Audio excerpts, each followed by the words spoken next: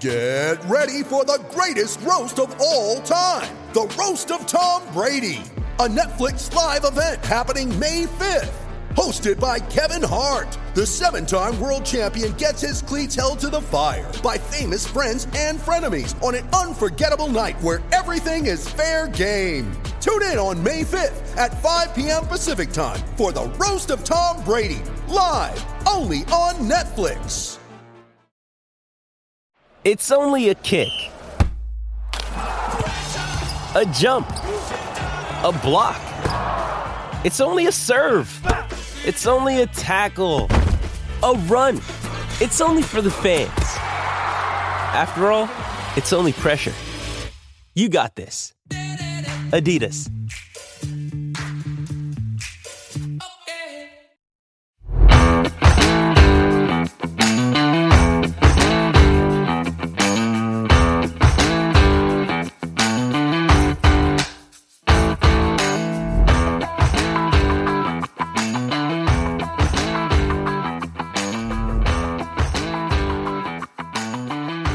And we are live with the Standing Room Spartans podcast. I am Kevin. He is Scott. Apologies in advance, just in case. I'm just throwing this out there right now. My Wi-Fi has been pretty bad today, so if stuff is cutting in and out a little bit, I will try to edit it the best I can. Just as an early warning, I think we should be all right, but we got the cameras turned off, and we'll see what we can do here. But it is Wednesday afternoon, and Michigan State coming off of a win into the bye week. It's kind of a nice spot to be because you don't have any like immediately upcoming dread for like, well, we could blow all this momentum and that just nervous anxiety. But I don't know. Do you have any plans for the bye week, Scott? Are you trying to get away from the TV, make the wife happy, or is it more of the same through a college football Saturday? Well, I was so inspired by your mom visiting you that my mom's going to come visit me this weekend. Oh, wonderful. Yeah. It just sounded like so much fun hanging out with Kathy that I thought I'd have Mary Beth over for a weekend. I had the double dip of, so the day my mom left, my mom was staying with us. The day after she left, Ola had two of her girlfriends from Poland come and visit and stay with us. So I was basically just surrounded by women for like 2 weeks in my own apartment. And I love everybody who visited to death, but it's nice to have a little space to myself again, I will say. A lot of dog walks. Luna got a lot of exercise. Exactly. Oh, yeah. Nice. Yeah, so I will actually... My mom offered, we were making plans for the weekend. They're staying in Manhattan. And for the record, I don't live in Manhattan, so that's not where I will be. They offered to come watch football with us on Saturday, and which was really nice. But we're gonna go out and go for a hike on Saturday, and I'm sure we'll catch some football. I mean, you can only keep me away for so long. But right. Yeah, we'll get out there, enjoy the fall colors should be real nice around us this weekend. Hopefully the weather, it looks really nice. So yeah, maybe get some fresh air. I haven't done that in like a few months. So that'll probably be good for me. The nice thing for me is, I never know. We have, a bunch of new listeners when the season starts. I never know who knows what. For those of you who don't know, I live near Amsterdam. And so there's a 6-hour time difference when the games are kicking off. So for me, the first college football of the day is at 6 p.m. So I still have, any given college football day. My sleep schedule is just a total disaster, but I do have the chance throughout the day to, go out, get the nice foliage intake, go on a bike ride, go for a hike, go for a walk, whatever, and still get the full slate of college football if I choose. So there is kind of a benefit if you're okay with just bombing your sleep schedule for the first couple days of the week. It can play out really nicely being out here. If that's not a sacrifice you're willing to make, then it does make watching football a little bit more difficult. But speaking of football watching on bye weeks, I don't know if you've felt this way, but when the team is in a down year like they are this year, I find that the only football I really watch outside of our games is just I watch teams that I want to see lose, and usually they're good, and so they don't lose very often. You just start hate watching some So football. yeah, I just hate the football season, but I can't stop watching because they could lose this week. But like I don't care to watch good teams be good because my team's not good. So I just get really jealous. So I just want to see the teams I don't like lose, and they don't lose. And I need a hike is the bottom line here. It sounds like it. So we'll get into, just some kind of resetting expectations a little bit is something that we've talked about before. And I just you're about midway through the season, and we were trying to figure out what's the best way to approach this. And we're going to take this episode a couple different directions if we have time. I want to look real quick at just flashback to the preseason and what we were wrong about, to the point where 9-3 or 10-2 turned into hopefully we can make a bowl game.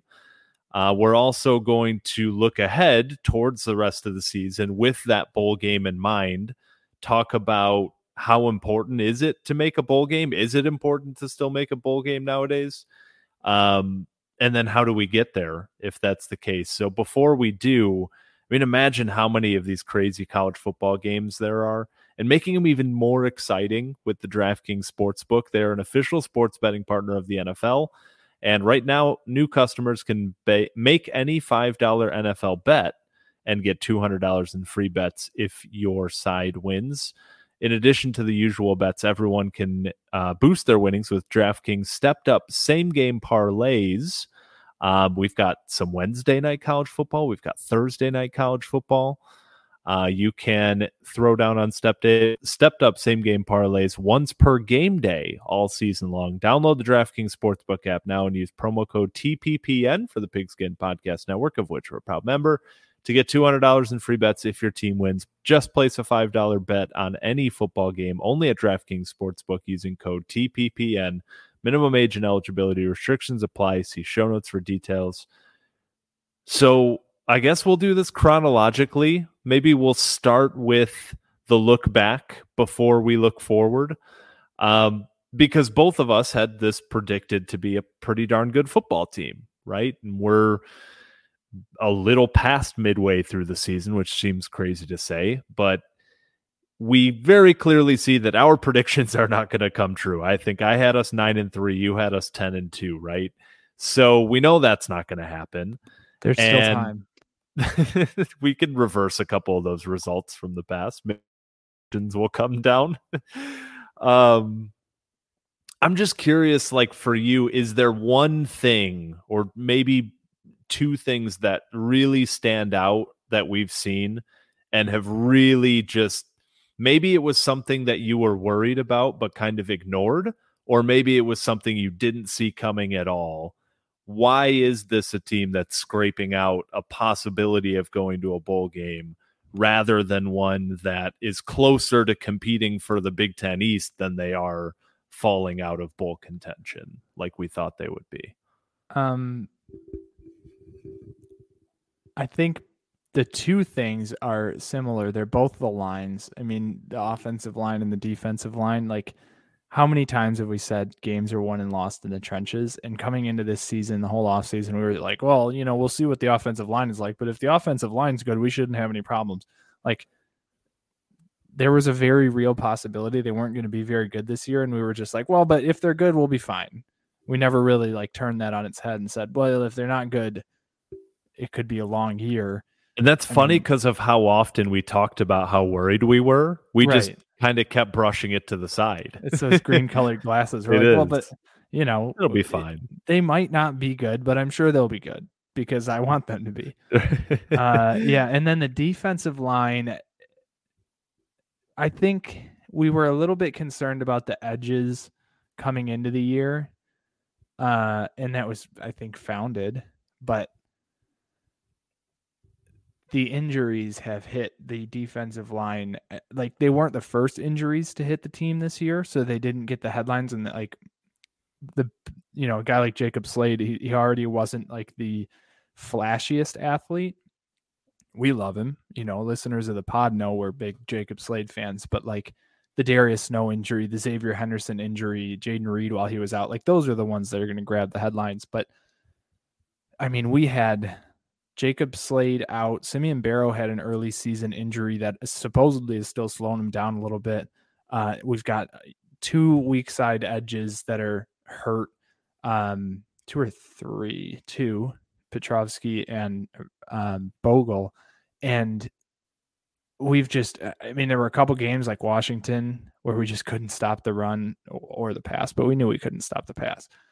And the combination of both lines struggling has just made it so hard to control field position, time of possession, just to really have like any sense of control over these football games. And I mean, the defensive line, I didn't expect to be this big of an issue. One thing, like we said, the whole offseason was, I think we'll be able to contain the run.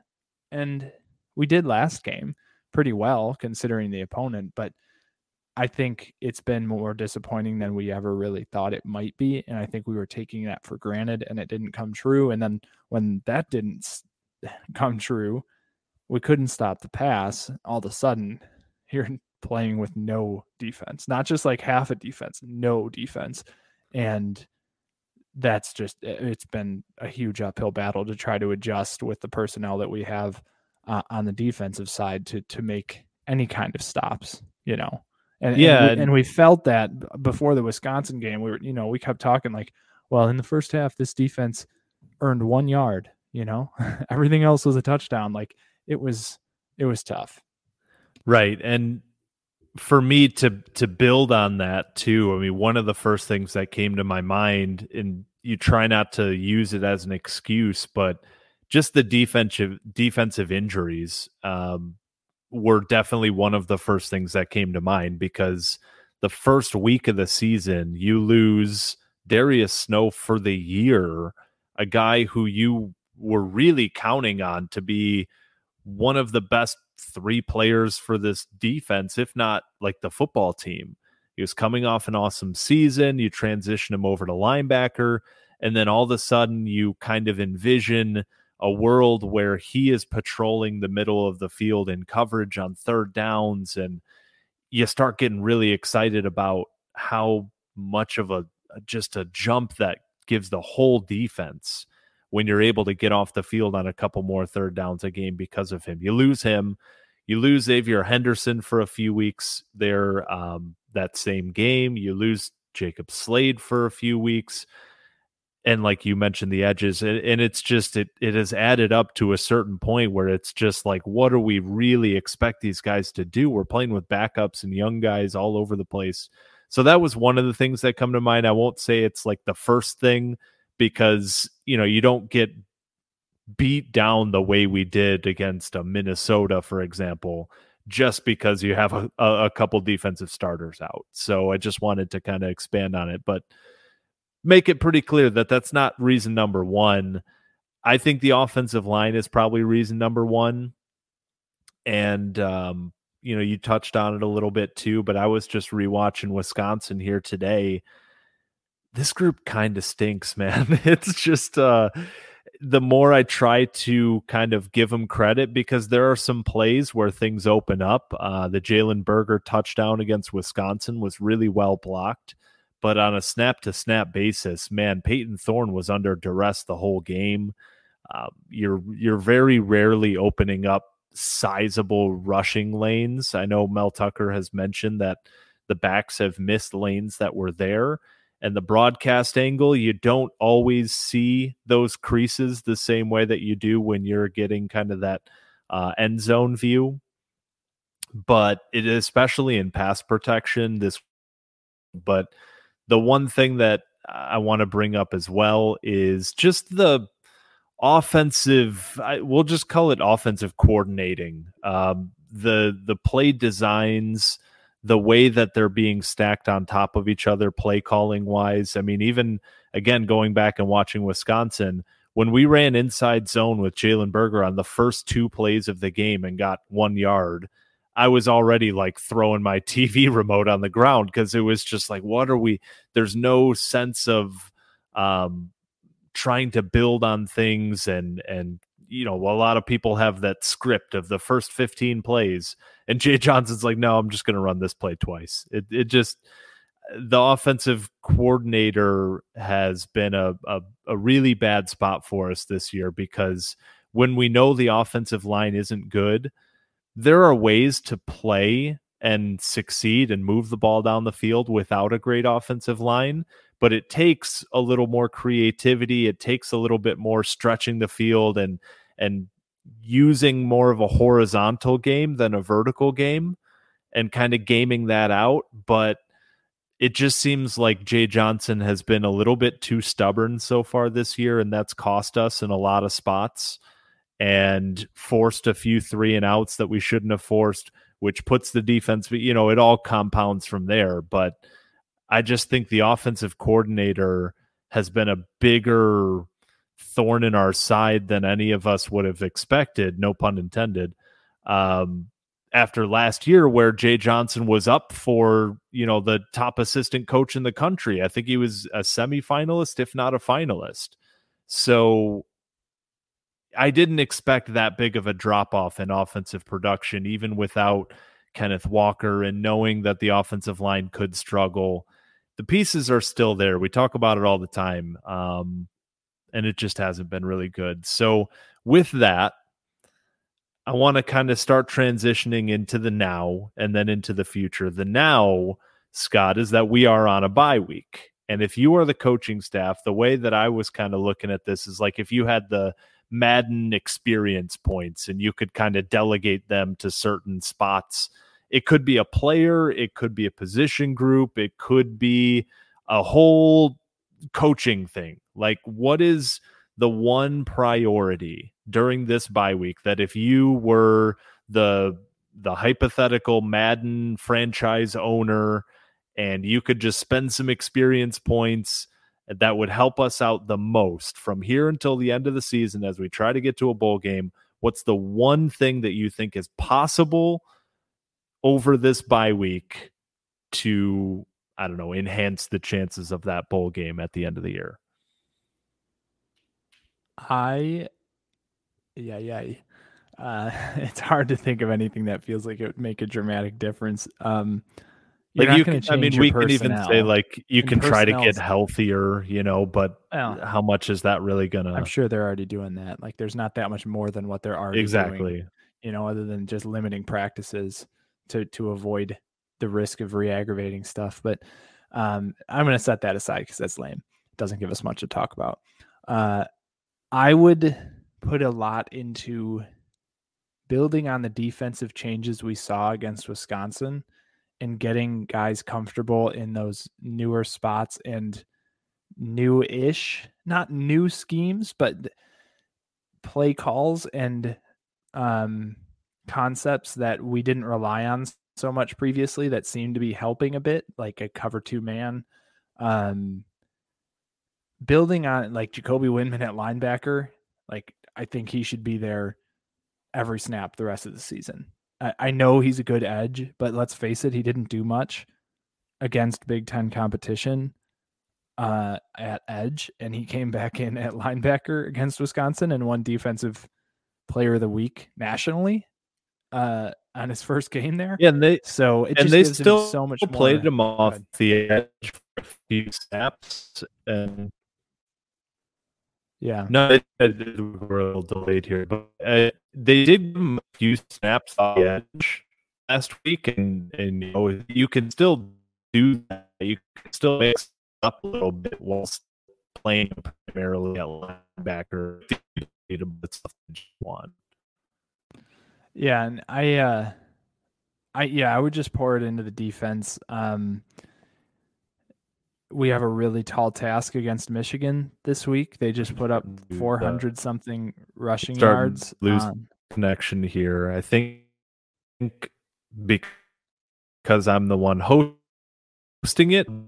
What I'm trying to get there is with Kobe and really hope that next week, him specifically can start coming up with a little bit more ball that he's been Big Defensive Player of the 3 times this year and done that two completely unique positions.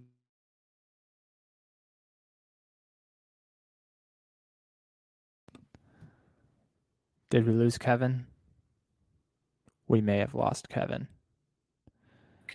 With a few other guys getting Xavier Henderson back involved, now that you kind of know where Angelo Gross is playing a little bit better, and Xavier Henderson there, and Justin Michael Brook and Dylan Tatum, and now that you have all these guys who have played a bit more snaps, what does that start to look like as you really build it out?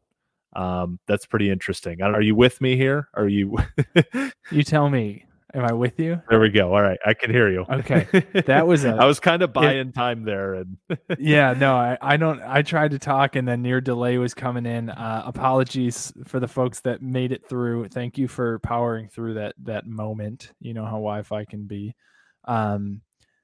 Yeah, so I mean, to wrap up that thought, just really get the guys comfortable in new roles, get the guys who are coming back from injury. Obviously, guys like Xavier Henderson and Jacob Slade, who probably are still nursing some aspect of their injury, like take it easy on them, get them really ready for this game.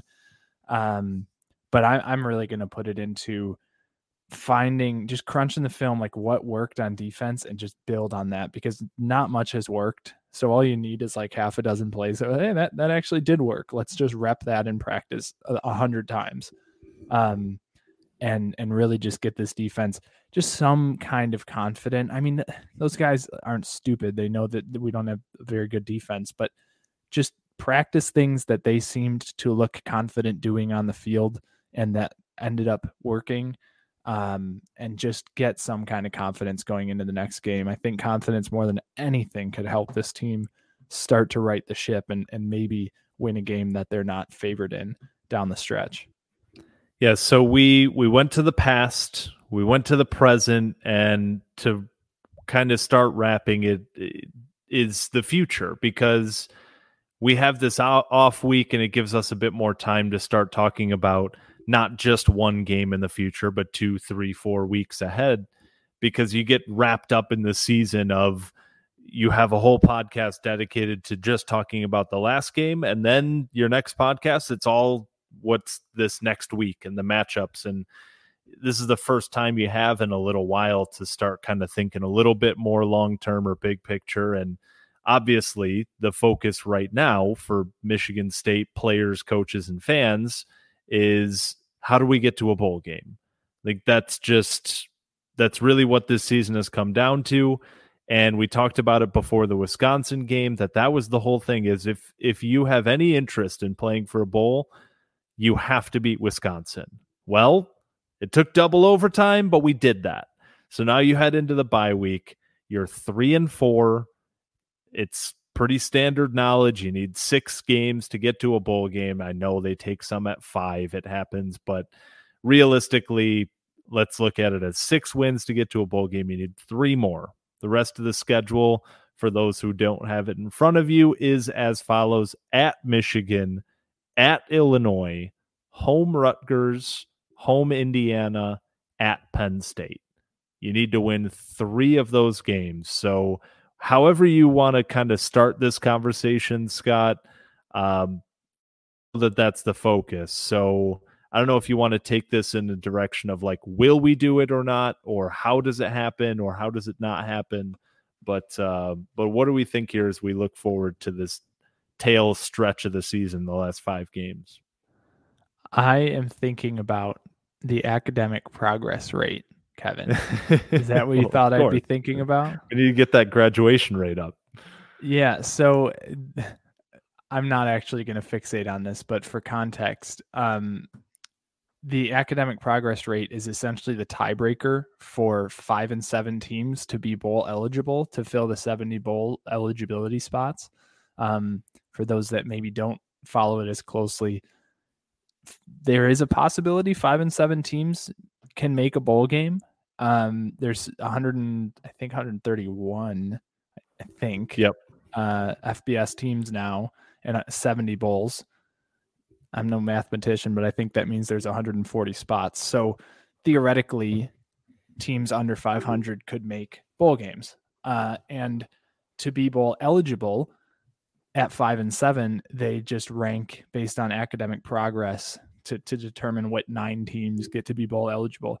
So there are, like I said, 131 FBS teams. Michigan State in the last year, and that's what it'll go back to, is the last graduating year.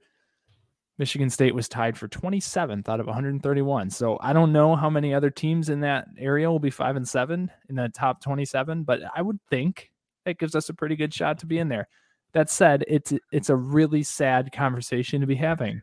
And I really am I'm going to put a pin in that. Maybe we'll come back to it later in the year, but that's the last I'll be speaking about the academic progress rate. Well, that's good, because I don't think we need beat Rutgers, beat Indiana, and hit the books. Yep, that's right. So, yeah, I mean, that's a good start, though, to get to 6 and 6. I mean, the last 2 home games we have, they're must win. I mean, Wisconsin was a must win and we won, but like those two, potentially the 2 easiest Big Ten games we have on the schedule this year, and definitely the 2 easiest Big Ten games we have on the schedule this year. So you have to go 1-2 in those. They're the only home games we have left. That is from here on out going to be an afterthought. Like if we're talking about bowl games, those 2 are wins, which leaves us with at Michigan, at Illinois, and then the 2 home games, and then at Penn State. So we have to ask ourselves, well, which one of those do we have the best chance to win? According to ESPN's FPI, we have a 10% chance to beat Michigan, a 37% chance to beat Illinois, and a 25% chance to beat Penn State.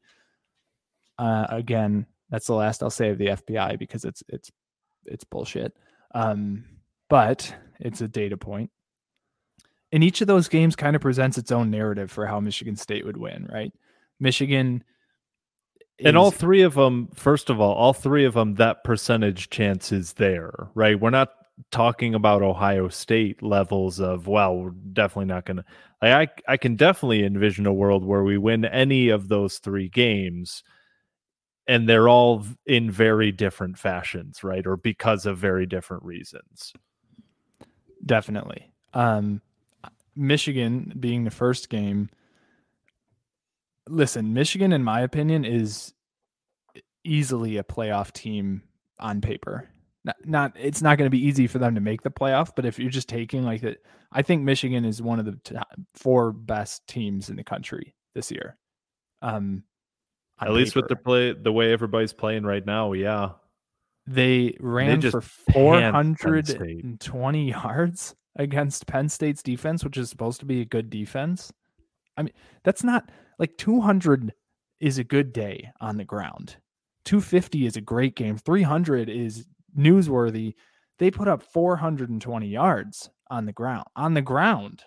That's a full day for a good offense, like total. Yeah. So it's like a really hard strength to stop. Their offensive line is world class. They've got 2 future pros at running back. They don't really need JJ McCarthy to win games. In fact, I think the more they put the ball in his hands, the better chance we have to win. 100%. If we run the ball the whole day, that's the hardest scenario for us to overcome. So I think the best case is Sherrone Moore and whatever that other guy's name is, who supposedly have a little play calling marriage. The best case is they just like choke and ask JJ McCarthy to throw the ball all over the field because our secondary supposedly stinks. Yeah. So that, I mean, I'm getting way down a tangent here. Michigan is going to have to choke, and we're going to have to pounce on them and take advantage of all the rivalry energy and just get lucky. It's happened before. It could happen again. 10% chance means 1 out of every 10 times these 2 teams at these 2 kind of strength levels, 1 out of every 10 times we win this game. And that feels about right. I mean, when we're down, sit maybe a 500 team and they're maybe a national championship contender, we'll probably still beat them 1 out of every 10 times. Right. And the rivalry energy maybe makes that like a 2 out of 10, where this team on paper versus this team on paper, you say, yeah, maybe 1 out of 10. But then you add the rivalry factor. It's like, okay, maybe 2 out of 10, maybe 3 out of 10. I don't know. That was one question I had about the Michigan game was if this is Team A versus Team B and there's no in-state rivalry, you feel a lot less confident in the ability to win, right? Because that's how I'm looking at it. I mean, let's be honest. If these teams on paper, their team is a lot better than ours. And if there wasn't any rivalry juju and energy and hatred, you would look at this game as like, oh, okay, that's not going to be a win. But you know the rivalry history, you know the energy that we bring into that game every year, and you think, hey, we're going to give ourselves a chance to win that game every single year, right? But then you move on to Illinois the following week, also on the road, and you look at that as being a very difficult win, but for very different reasons. Michigan State on paper is very similarly talented to Illinois in terms of like looking at future NFL prospects and individual talent. We're on par, if not even better, possibly than Illinois. But Illinois is so well coached. They run the things that they want to run on offense and on defense to such a high level of execution. That's why you see Chase Brown at running back ripping off like 40-yard carries when there's 9 people in the box, because their offensive line just executes their plan. He finds the hole. He's able to make 1 or 2 guys miss and then take it for a long run. But then on defense, I don't think they have more than 1 or 2 NFL type of players, but they're playing better than damn near anybody in the country on defense. And so you're going to have to play a really disciplined, mistake-free brand of football to beat Illinois in their house. And if there's one thing we haven't really seen from Michigan State, it's discipline and consistency. So that game just brings a whole new set of challenges in a game that when you look again, you add in the rivalry factor of Michigan, the percentage chance of us beating Michigan and us beating Illinois with the way that those teams are playing right now compared to us, they're pretty similar. And again, it's not to say that, well, we're not going to win either of those, but odds will tell you that they would be very clearly favored in both of those matchups. I know we just beat Wisconsin and we're excited, but Illinois is a damn good football team for those who haven't really been paying attention. That defense is nasty. I'll use Wisconsin as a point of context here because we just played them and we kind of remember how that felt. Illinois went into Camp Randall and beat them 34-10. And held them to 2 rushing yards. So, yeah, it's a tall order. That said, Kevin, would you agree with me in saying that's our best opportunity for finding for sure? Because again, it's the one out of those 3, and Penn State, we can kind of breeze over it because who the hell knows by then, but is the team that we match up with talent-wise, that we're not going to be looking at guys running 60 yards down the field because they're just beating us on the outside and, our offensive line's getting toasted by NFL guys. Like, we match up with them. It's just a matter of making enough plays. Whereas Michigan or even Penn State, possibly, we don't really know about them yet. Like, we can play as good as we want to play, but if they play to their peak, we're not going to win, right? With Illinois, we could win a game where they play their best game. It would take our best game, but it's a little bit more in our control. If it's any, I don't know, not consolation, but comfort, you just mentioned playing our best game. Like, it still feels like this MSU team like we could play way better than we have this year. Like, we have not even seen close to the best football this team could play, which is comforting in a sense. It's not in another sense, because like, why aren't we playing good football halfway through the year? But theoretically and hopefully the later into the season we get, the more refined we get and the more we play up to our potential. So if we can take advantage of this bye week, if we can build some momentum with a couple home wins late in the year, I think there's a really good possibility we could put together a game on the road against one of these teams and really catch them off guard playing good football. I mean, you mentioned the discipline. Our first half and maybe even the first 3 quarters against Wisconsin, terribly undisciplined football. Penalties all over the place. Missed assignments, not as bad as other games, but still they were there. Those, in a coach's mind, that's low-hanging fruit, right? It's not, hey, this guy can't run faster than a 4.9. He's not going to get any faster. It's like, hey, if Jarrett Horst stops holding, we get 90 more yards in this game. So those little things, you clean them up. Like, we could play much better. I'm not saying we will. That's the coach's job and the player's job. And this has been a frustrating team so far. And I have no reason to believe they're not going to frustrate me later in the year. But at least we're not playing our best football, right? If we were playing our best football and it's like, I don't know how we could milk another yard out of this team, and we were getting the results we are, that's where it's like panic button, DEFCON 1, fire Tucker. Like, that's where you really sound the alarms. But with this team, it just, there's so many like connections that just haven't been made. If this coaching staff can figure out how to make those connections, I think, especially you look at that Penn State game late in the year, and especially if Penn State doesn't really have anything to play for in that game, that's a sleepy game, sleepy opportunity. Is there all right, let's just, I'm going to avoid going low on time. We'll save that. All right. Quick hitter. Throw it out there. We won't answer it, but is there a chance we go 7-5? Was the question. Let's get to 4 before we talk 7. The more firm question that we have to answer, we each have to answer this. We already look like idiots because we predicted us to win 9 and 10 games, so we might as well do it again. Real quick to wrap it up, I'll go first because I'm catching you off guard, perhaps. Do we make a bowl game? Do we win 6 games? Yes or no? For me, it's kind of like I feel like I have the built-in excuse of like I already feel like I look like an idiot for my prediction anyway, so I might as well just double down.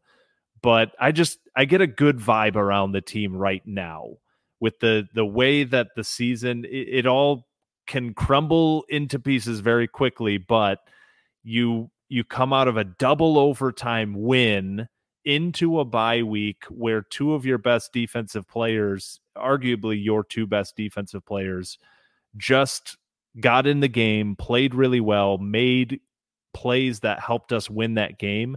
And then the whole team gets 2 weeks off to get healthy, to get better equipped with each other, to get better equipped with the play styles and the schemes and everything that we're missing out on, with some like weird positive momentum with that 2 weeks. So I say yes, because I'm just getting a good vibe right now. I have been cursed with green colored predictions all year, and I don't want to make another one. So I'm going to say no with every hope that I'm jinxing it. I have this bad feeling we're going to like beat Illinois and lose to Indiana or something. And I think honestly, if I have to give my best guess as to what happens, we lose the next 2, we win the 2 after that, and it comes down to Penn State. Yeah. That's what I feel. And Penn State, it's too far. There's too much can happen in a college football season in 4 or 5 weeks to give any reasonably educated guess as to what that game will look like when we get there.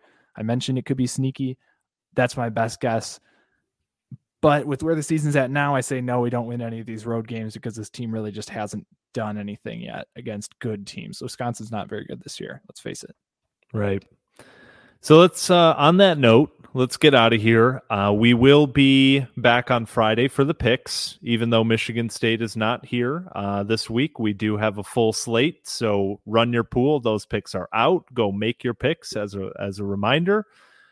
Before we shoot the episode, until Friday, I hope everybody has a good middle of the week here. We'll talk to you guys soon. Go Green. Go White. Take care, folks.